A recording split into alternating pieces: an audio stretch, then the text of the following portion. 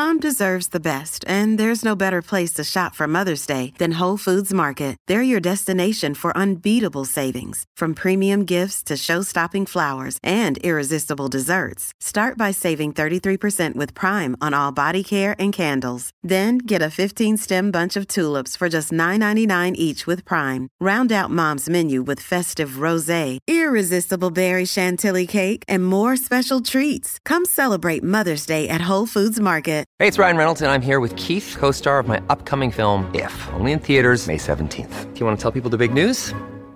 All right, I'll do it. Sign up now and you'll get unlimited for $15 a month and 6 months of Paramount Plus Essential Plan on us. MintMobile.com/switch. Upfront payment of $45 equivalent to $15 per month. Unlimited over 40 gigabytes per month. Face lower speeds. Videos at 480p. Active Mint customers by 531.24 get 6 months of Paramount Plus Essential Plan. Auto renews after 6 months. Offer ends May 31st, 2024. Separate Paramount Plus registration required. Terms and conditions apply if rated PG.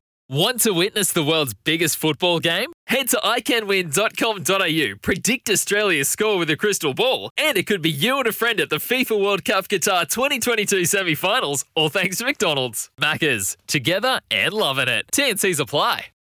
G'day, Mike Hussey here, but you can call me Mr. Supercoach. KFC Supercoach BBL is back and there's 25 grand up for grabs. So what are you waiting for? Play today at supercoach.com.au. T's and C's apply. New South Wales authorisation number TP/01005. Right, we're going to keep moving right along. We've got on the phone, we are lucky enough to now head into our McCafe coffee catch-up. And here on this Friday, we thought after Rob Nichol joined the show yesterday and gave the context of the landscape that he's working in as boss of the Athletes Federation and New Zealand Rugby Players Association, that we follow up today with someone who understands what it's like for individual athletes and also how much is at stake for smaller sports and organisations who are trying to organise and run events in New Zealand. Carl Budge was at the helm of growing the ASB Tennis Classic to New Zealand's premier summer sporting event, and he's most recently been involved in trying to get the WSL Piha Surf Pro off the ground, and also has a large hand to play in Sail GP, who desperately want to host a league in New Zealand. Carl is with us on the line now. It's a pleasure to be able to welcome you to Baz and Izzy for breakfast, Carl. Good morning, mate. Morning, Brendan. How are you, mate?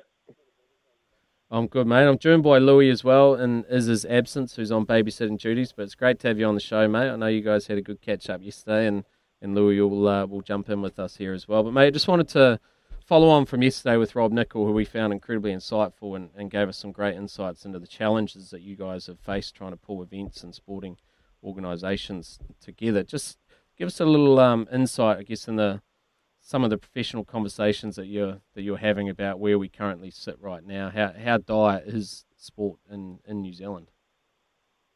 Yeah, look, I think we've got a pretty unique challenge, and I guess one of the big challenges up front has not been pulled into that our case is any more problematic or less meaningful than any other industry. I don't think we can compete with each other. I think all of our cases are relevant and incredibly needed for each of the individual industries that are struggling through this pandemic, of which clearly there are many.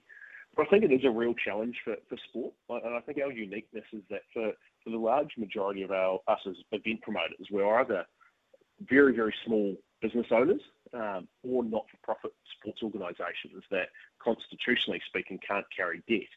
So our ability to plan for these events and take on 7 figures plus worth of expenses, we just can't do it without the certainty of being able to follow through. And I think that's where you're seeing events have to not only cancel but cancel early and probably rob ourselves of the chance of being able to follow through. So just to try and for everyone to try and I guess understand the challenges, can you just give us some of the is it the quarantine situation? Is it the fact that there's just so much uncertainty? What is it that is making it so hard for these events to be run in this current setting? I think first and foremost it is probably the uncertainty. As I say, we're small business owners, so if I think of the events that I've been associated with over the last decade or so, they sort of range from about a $3 million operating budget through to about a $10 million operating budget. So it's not an insignificant sum of money in anyone's language. So for us, before day one starts, you've incurred 60, 70, 80% of that cost up front. So without the certainty that you can follow through, and get your revenue return, be it sponsorship ticketing, food and bev sales, etc. You just we can't take on that risk, and that's why I think you're seeing events cancelled, but also cancelled much earlier in the piece, where maybe things have changed and you could have actually run had you been able to hang on, but not being able to take on that risk has just been too challenging. I mean, you have to make those decisions quite a long way out. I think following on from that is the MIQ situation, and look, I don't pretend to understand the complexities that must be going on behind closed doors. It's a brutally difficult situation that constantly is moving. I think as event organisers, we've got a fair degree of sympathy for that. But I think as the rest of the world is opening up, and athletes and federations and alike are able to move around the world reasonably freely, I think if they're not part of that conversation, that there's obvious risks associated with not being with the rest of the group. Carl, awesome to have you on the show, and that leads perfectly into me just wanting to know, really, are we in danger of athletes and teams not coming to New Zealand because they don't need to? They can ply their trade elsewhere where they don't have to jump through so many hoops. Yeah, mate, I think we've seen that all year already. I think, particularly the individual athletes that couldn't go through the group booking system that was set up for sport in New Zealand. And look, don't get me wrong, that's helped a number of sports and given us the entertainment that we've had so far this year. But there's also been a heap of people that missed out on that. And, I think a lot of tennis players in particular, someone like a Michael Venus, who hasn't been able to come home since the start of the year. He left home when he had a week-old baby because he didn't know when he was going to be able to come home. And without having surety of a place in the system, it's meant that he's had to up his life and his family's life and live out of hotels for the last 8-9 months. And, that's just one that you're privy to. You've heard on radio and TV for all year, really, these sorts of stories. So, I think it's already happened and will only continue to happen more if there isn't, greater surety provided to these guys. Hey, Carl, I'm just picking up on something you mentioned before as well, but just in regards to the government, obviously we're all aware that we're dealing with the health crisis first and foremost, but have they been open enough to understand and to be cognizant of the fact that you guys have to try and financially front end these kind of events, and have they tried to give you any assistance, or have they helped in any sort of way, or are they kind of just shut down on it? There's pockets that really have, and you've seen that with the sports and entertainment properties that have been able to come through this year, which I think as a sports fan first and foremost, before I'm an administrator, you're appreciative of that. We got to see rugby, we got to see sporting events that were important to us, and that certainly made a challenging time a whole lot more enjoyable for all of us, I'm sure. But it still is incredibly challenging. And look, even in my little world, I've had 4 different applications to go through that government process. So I can't, again, pretend to understand just the level of demand that, if I'm one administrator with 4 different requests, what's everyone else?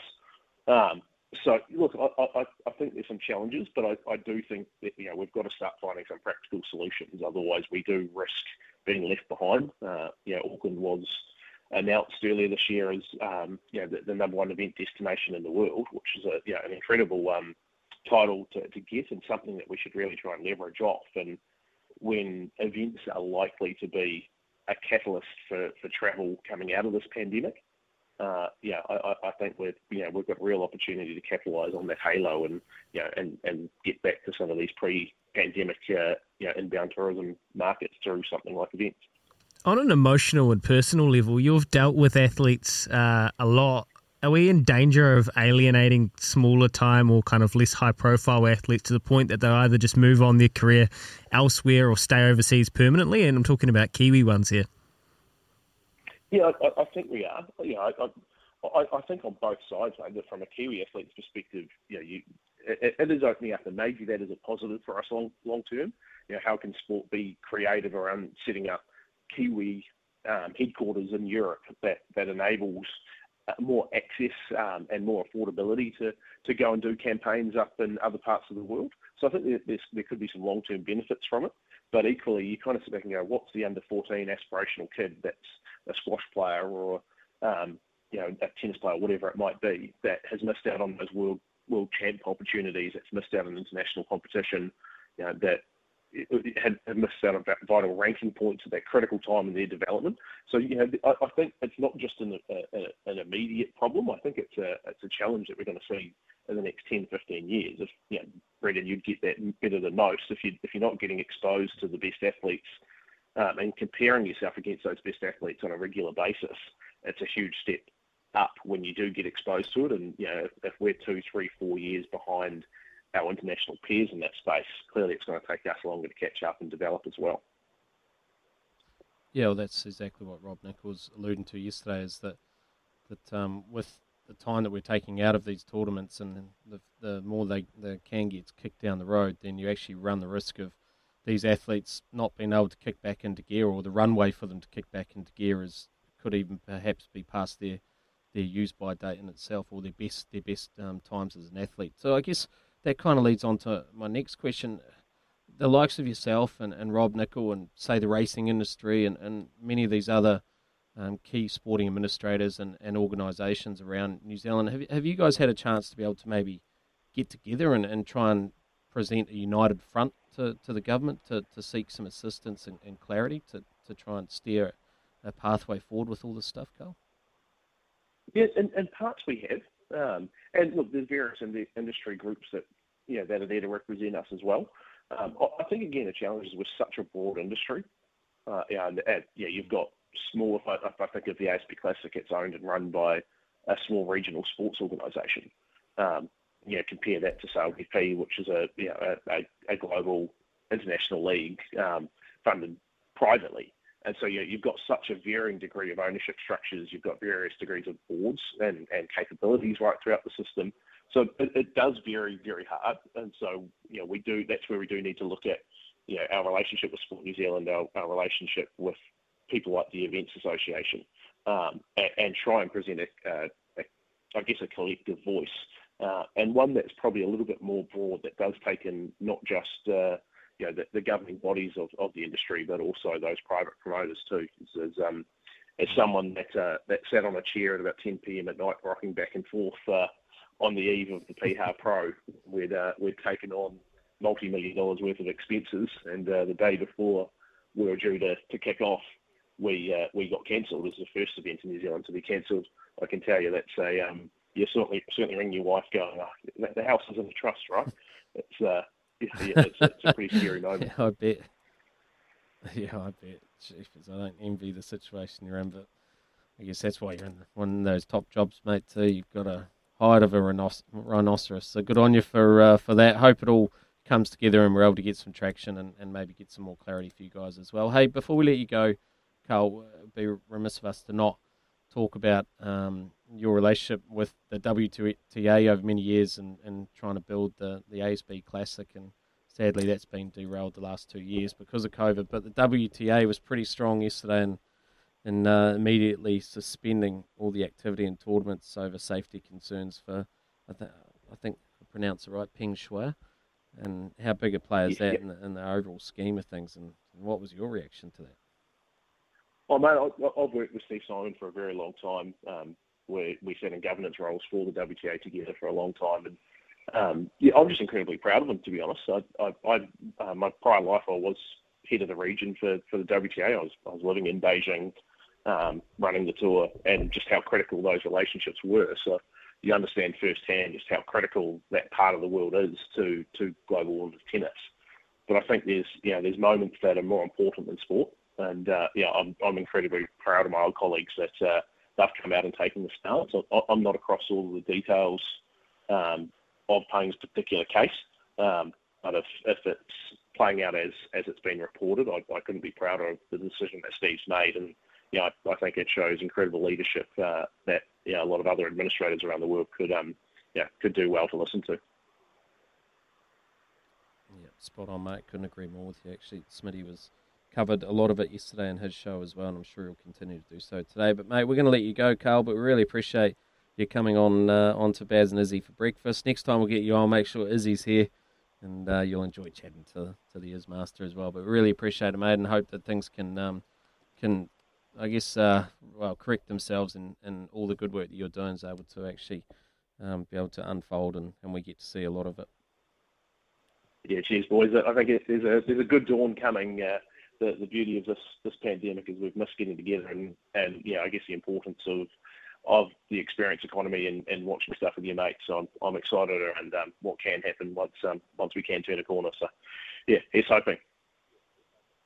Good man. Thank you very much. That is Carl Budge, who is a fantastic sports administrator, right at the helm and at the forefront of the challenges which have been faced by many of our big sporting organisations. Of course, he's involved with the ASB Tennis Classic, WSL PR Surf Pro, and the Sail GP. We really appreciate Carl Budge's time, and it flows on nicely from our chat with Rob Nichol yesterday as well. So some big challenges in front. Let's hope we can get some traction and we can get those events to be able to operate, not just for the events and for those administrators and the finances that are in behind them, but also for the athletes, to give them a platform where they can go out there and exhibit their skills on the stage in the time that they need to, which is at the prime and the height of their careers.